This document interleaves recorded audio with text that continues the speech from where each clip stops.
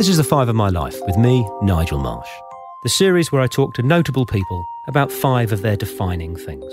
The way it works is my guests always choose a favourite film, book, song, place and possession. They tell me their choices in advance so I can research them, but they don't tell me why they've chosen them. That's the subject of our conversation. The reason I devised this series is I wanted to create a slightly different way to gain an insight into the real lives and thoughts of prominent people.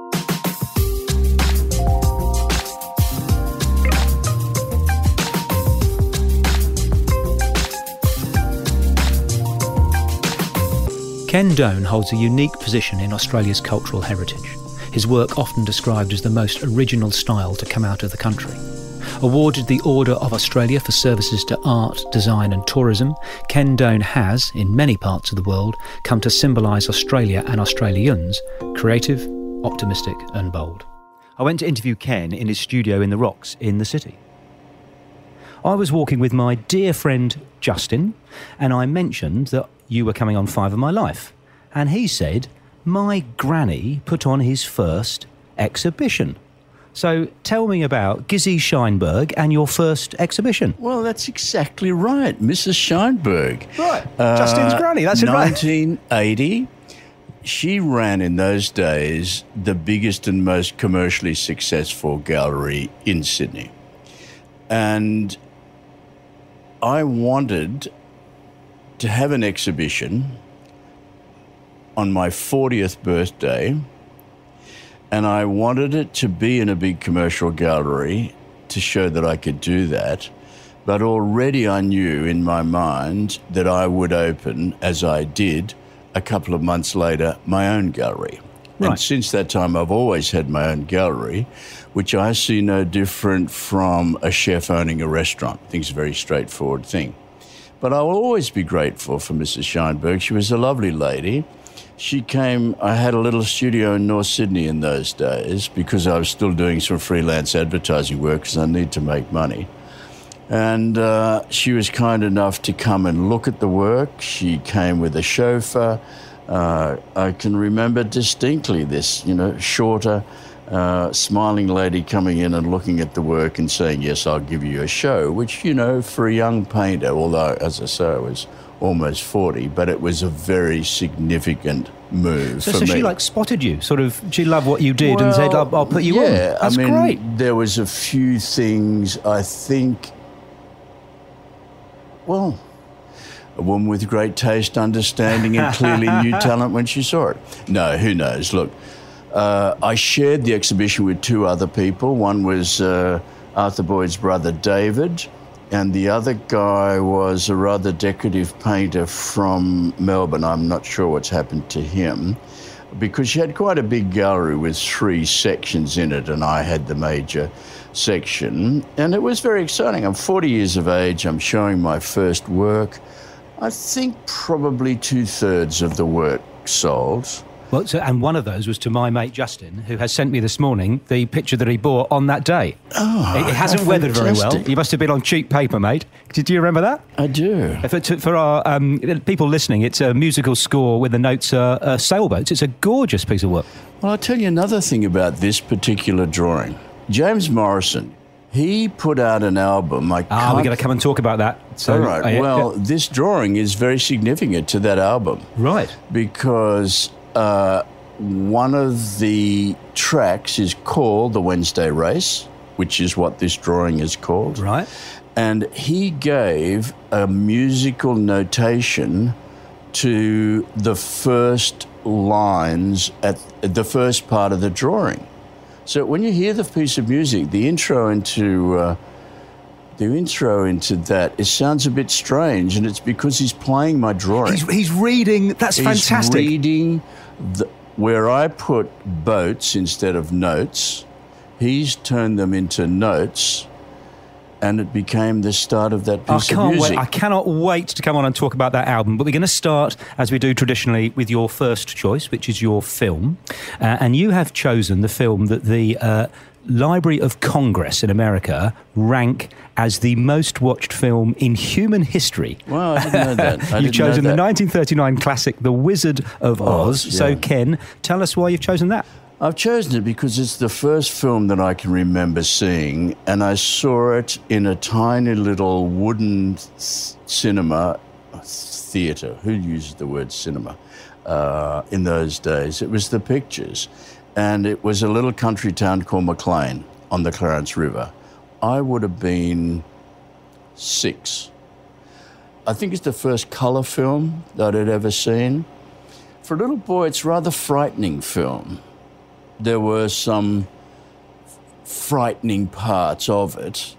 I think I've probably seen it once since that time, but for me, it symbolised the great thrill of being in a big dark space with lots of other people with your attention riveted to the screen. Right. So it's the essence of movies, isn't it? It's the essence of movies.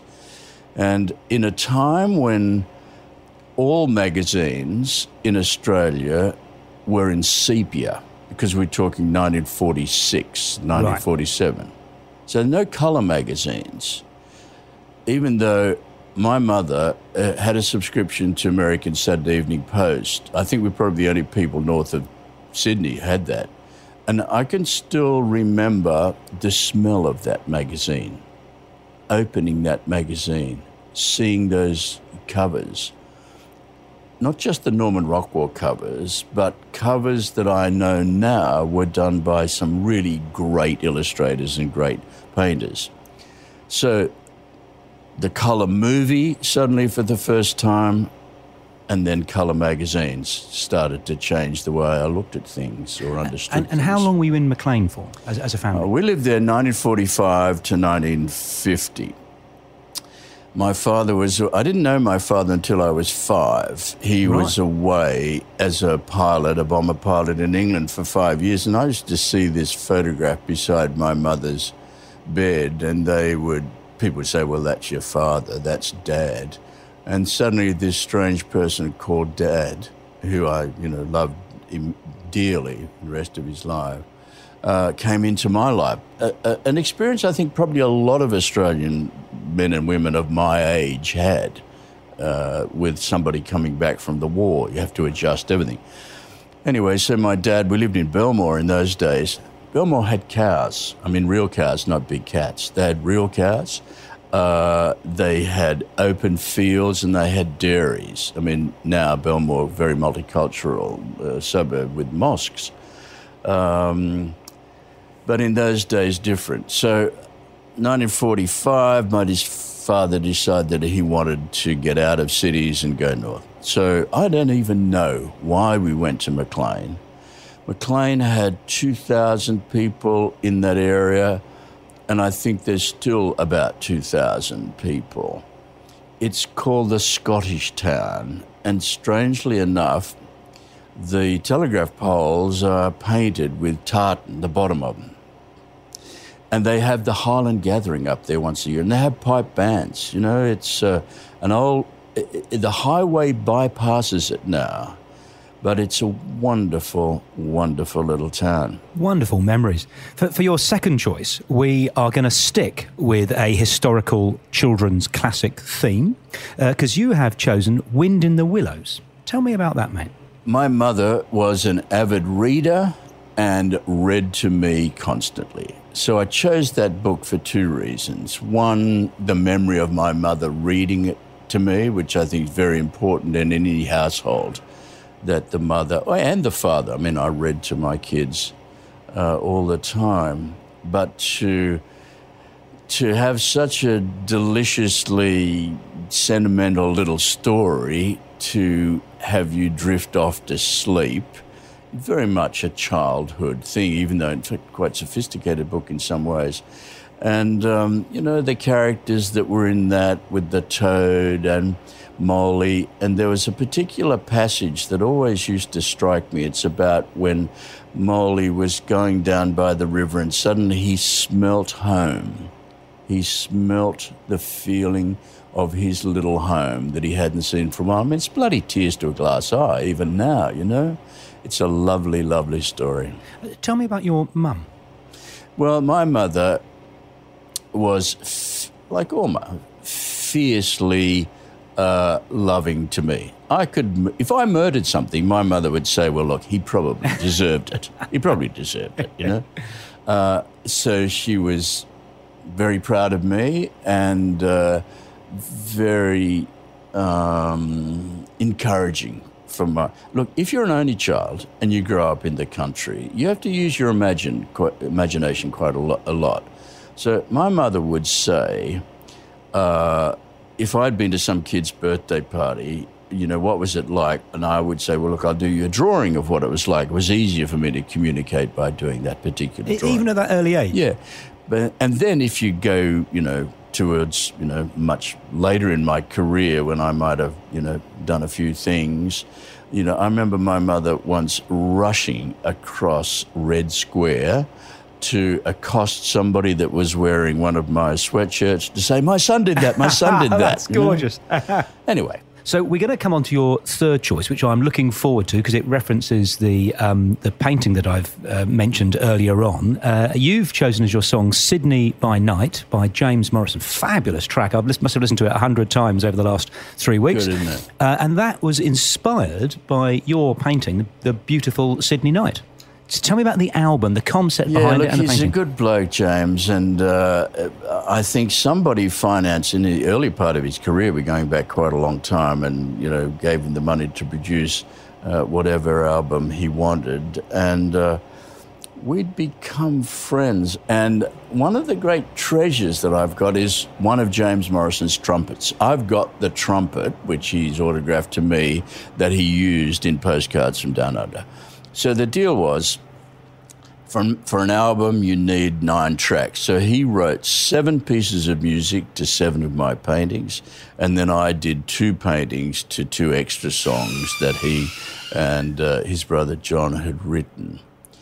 But you see, if you go into a sound studio and you hear the music that somebody has written that's been inspired by a painting, that's pretty good. What a wonderful thing. That's an amazing experience to have, you know. So I heard it in the sound booth, obviously, and I was knocked out. But the first time I heard it performed live, strange enough, was on a big overseas liner, pretty much where we are now, next to the overseas terminal. And James and his band had been invited to play. And they showed a lot of my paintings as well. So after they looked at the pictures, we went into this lounge. And there are lots of older American guys with, you know, red trousers and houndstooth and red jackets. And, you know, they were expecting a kind of musical evening. And I can remember there's a couple of guys had taken some of the really big lounge chairs and moved them right up beside the bandstand. Well, when James hit the first notes of Sydney by Night, these guys got up and ran to the back of the room because it's a pretty strong blast at the start. Yeah, I love it. Sydney by Night. Always exciting. Now, on the subject of inspiration, so music inspiring art, is who are the artists that you get the most inspiration from or have done? Well, on a bookshelf just up there, I can see a Van Gogh book that I bought when I was about 11 or 12. And I still have it, and it's pretty hard not to like Van Gogh's work. I mean, the whole story about not selling the paintings, that's a piece of romance, and it sticks in people's minds, and it's one of the things that a lot of people still think that artists should be starving or dead. Starving or dead, that would be really good. I'm trying to show, like a lot of other artists, that there are other alternatives to that. But also I think the great thing about Van Gogh's work is that some of the most powerful things that he did were vases of flowers, not gigantic, you know, battle scenes or unbelievable vistas. It's a vase of flowers, but he just happened to bring something to it. So, of course, you're influenced by every single thing that you've seen. I'm influenced by Dutch still lifes, by Chinese calligraphy, by Japanese painting, by American abstraction. Everything that you see goes in, and art doesn't drop out of the sky and hit somebody on the head. You know, you learn from everybody. What's your favourite gallery? My favourite gallery, apart from my own? Yeah. Well, look, there's two answers to that. I've never been asked that question. There's a gallery in the back of Nice that deals with naive paintings, which it's always a thrill to see. And any gallery that's showing work that I love. I mean, I've been to St. Petersburg a few times, and it's... Is it the Hermitage? At the Hermitage, Yeah. You can never spend enough time there. It showed you how forward-thinking some of the Russian industrialists were when they bought so much early French work. See Matisse, see Bonnard, see paintings that, make you cry. When I go to a gallery, I like to set a certain pace of working. Unless I'm going specifically to see a painting, I like to walk, not fast, not slow, and find out what stops me. Right. What stops me. And sometimes you can walk through and just walk right out again. Because it's always half a conversation, art. It has to be something that you feel.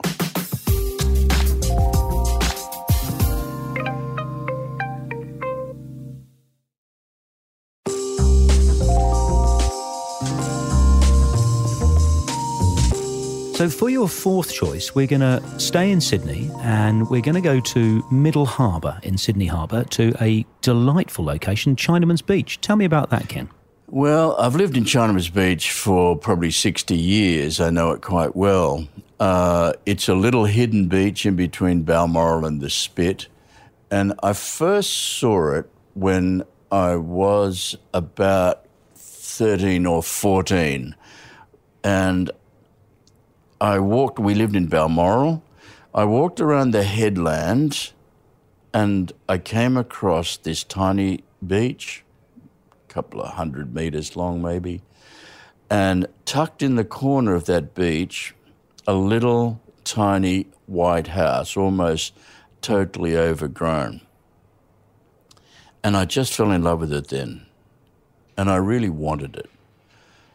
Not in the sense, gee, it'd be nice to live there. I really wanted it.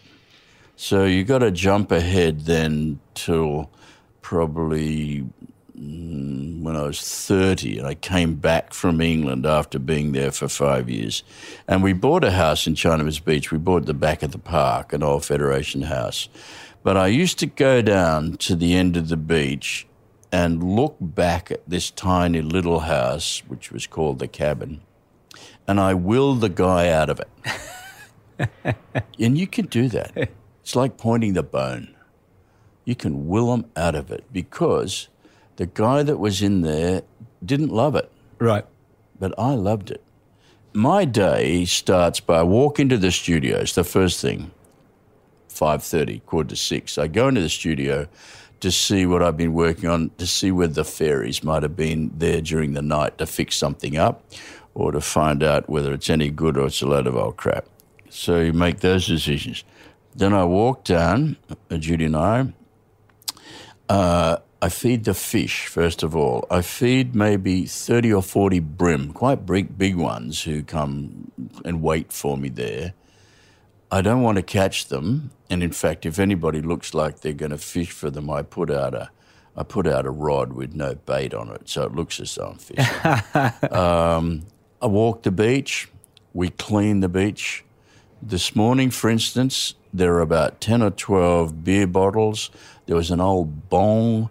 There was a few bits of discarded clothing. So all that goes in the bin. And miraculously, 2 little cars, little model cars, a little green one and a little yellow Ferrari. So that'll go to my grandkids. People are getting much better at cleaning up the beach than they used to. The water's much cleaner, the beach is much cleaner. But, I've lived there for a very long time. And, of course, in the whole area of Mossman, certainly around Sirius Cove, Arthur Streeton worked there, Tom Roberts worked there. It's a bit of a place that artists over the years have worked. So Sydney, obviously hugely important inspiration and focus for lots of your amazing work. But I want to talk about another location, just to ask you about Japan. How has Japan fitted into Ken Doan's life? With a man who was my best man, and we went to school together. And he's a lovely, lovely old friend. We went to Japan because I think we both shared an interest in contemporary Japanese design, traditional Japanese design. I remember we were watching sumo wrestling on television, and we decided to give that a bit of a try. Bob's always a bit heavier and a bit bigger than me. And we tried a bit of, sumo in the hotel room until we, in fact, unfortunately, went into a kind of screen, not a very expensive one, but we had some great adventures in Japan. Anyway, since that time, I was, and I still am, quite well known in Japan. I've had a lot of exhibitions in Japan. I've done work for various Japanese companies in Japan. I'm in collections in Japan. And I've learned some great lessons about being in Japan, from Japanese people. Tell me one of those lessons. You want to hear a lesson? I want to hear a Japanese lesson. Okay, I play golf, right? I'm playing in the Suntory Pro-Am. They've given me a set of golf clubs with my name on the bag, right, which is just slightly disconcerting. And I thought, well, maybe, a couple of thousand people watch it, won't be too bad. There were 10,000 people, and it was televised. And I was playing with an Australian guy called Brian Jones, who'd been up there for a while, and the deputy chairman of Suntory, and I think the last British ambassador. The group behind us was the current British ambassador, the chairman of Suntory, one of the Ozaki brothers, who are most famous golfers in Japan, and a big-time businessman. So you got these two groups, and we came to the 10th hole. We finished, and there was a bit of a hold-up. So you got two groups waiting, and there's two stands of people, quite a lot of people, and some people are, because they knew me or saw my name, they're calling out my name and all that. It's all very encouraging. Anyway, so it's my turn to drive. I hit the ball 3 meters, maybe not much more than that, right? I top it totally. It just rolls along the ground. And I heard a noise from the crowd that I don't want to hear again, and it was the noise of impending death, because they were trying to show me the correct thing for me to do would be to kill myself at that point in time. People would rush in with a stretcher. I'd be taken away with a golf club embedded in my guts. There'd be a brief round of applause, and they could get it. Here's the lesson. When I leant down to pick up the tee, I realised I would never, ever be embarrassed again playing golf, because I had reached the pinnacle. Right. That's not the word, but I had reached the ultimate piece of golf embarrassment. What a great lesson. And look, it's very important to know that. In life, it's very important to know when you're absolutely at the bloody bottom, because there's only up. Absolutely.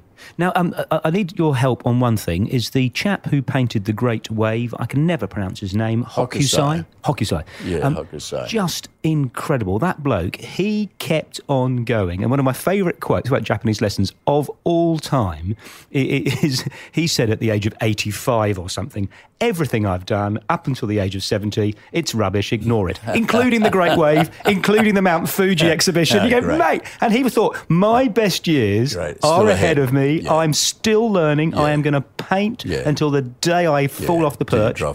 Look, I share that perfectly. I understand that.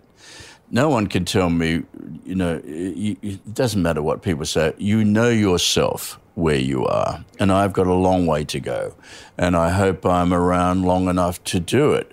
That's the thing about all you want is the drive to continue to work. So the pleasure comes from work. Right. And again, there are no rules. I mean, some Australian painters, not Australian painters out in the world, towards the last quarter of their life, they paint the same picture over and over and over. There's nothing wrong with that. It's just like having a way that you sing. Well, I would rather try and find different ways of doing things, even very cliched things like Sydney Harbour, to find different ways of doing it, because I need to surprise myself. If I can't surprise myself, what is the point? And there's no point, or I don't find any point, in doing something you can do. Yep. You have to find out what you can't do. Yeah, mastery, purpose, control. I love it. Now, we're going to come on to your fifth and final choice. You've played with the format a bit, Ken, and you've chosen as your favourite possession your family. Could you tell me who's included within that description? Well, of course, it's not really a possession, but in the end, it's the most important thing of all. Well, there's my wife, Judy, she and I have been married for 54 years, which is, that's congratulations. That's quite a time. My daughter, Camilla, my son, Oscar, and my 3 grandchildren. And look, we work very closely together. And if you have a situation where one member of the family has a definable talent, let's say me, how do the other people fit around that? And you don't want that to get in the way of everything. Well, with Judy, no problem. She's a very good fashion designer. We won the Gold Award for Fashion 1991, so she knows what she's talking about. With Camilla, she went to university, got first-class honours in visual communication, didn't ask me a question for 5 years, wanted to do it on her own, which I appreciate. Oscar wasn't sure, really didn't want to be involved in the business, went to film school for a bit, went to New York, travelled around a bit, worked in a couple of advertising agencies. Came to the gallery, and I was always thinking, what role could it be? And I remember he said to me one day, we were up in the big studio, and he said, "Do you know how much we spend on colour prints?" Because we had a lot of shops in those days. And I said, "No, I got no idea." And he told me the figure, and he said, "We could buy a machine to do those colour prints ourselves." I said, "That's a good idea. Why don't you do that?" So he did that, and then about 6 months after that, I made him the managing director. I put him in the corner office, and we work for him now. He's very clever. He's doing some amazing things. So you never own your family, and some families work closely, some are dysfunctional, but we happen to get on well. I think it's the thing that I'm proudest of, actually. Fantastic. We're coming to the last traditional extra question, which is, who would you like to hear on 5 of My Life next? Who'd I like to hear? Jeez. Yeah, look, James Morrison would be lovely to hear his thoughts, because he's a funny guy and he is such a definable talent. I mean, that's the thing that you envy about the musician, is the feedback. And you understand how hypnotic it would be to have that. Like, I make a painting in the studio on my own. The dog barks twice if it's any good, and I don't have a bloody dog anymore, but used to. Woof, woof, that's a good one. But for the musician, and especially somebody with the ability of James, it must be overwhelming. Ken Doan, thank you so much for sharing your choices on 5 of My Life. The 5 of My Life was presented by me, Nigel Marsh. Producer, Alex Mitchell. Sound production and theme music by Darcy Thompson and Matt Nicholish.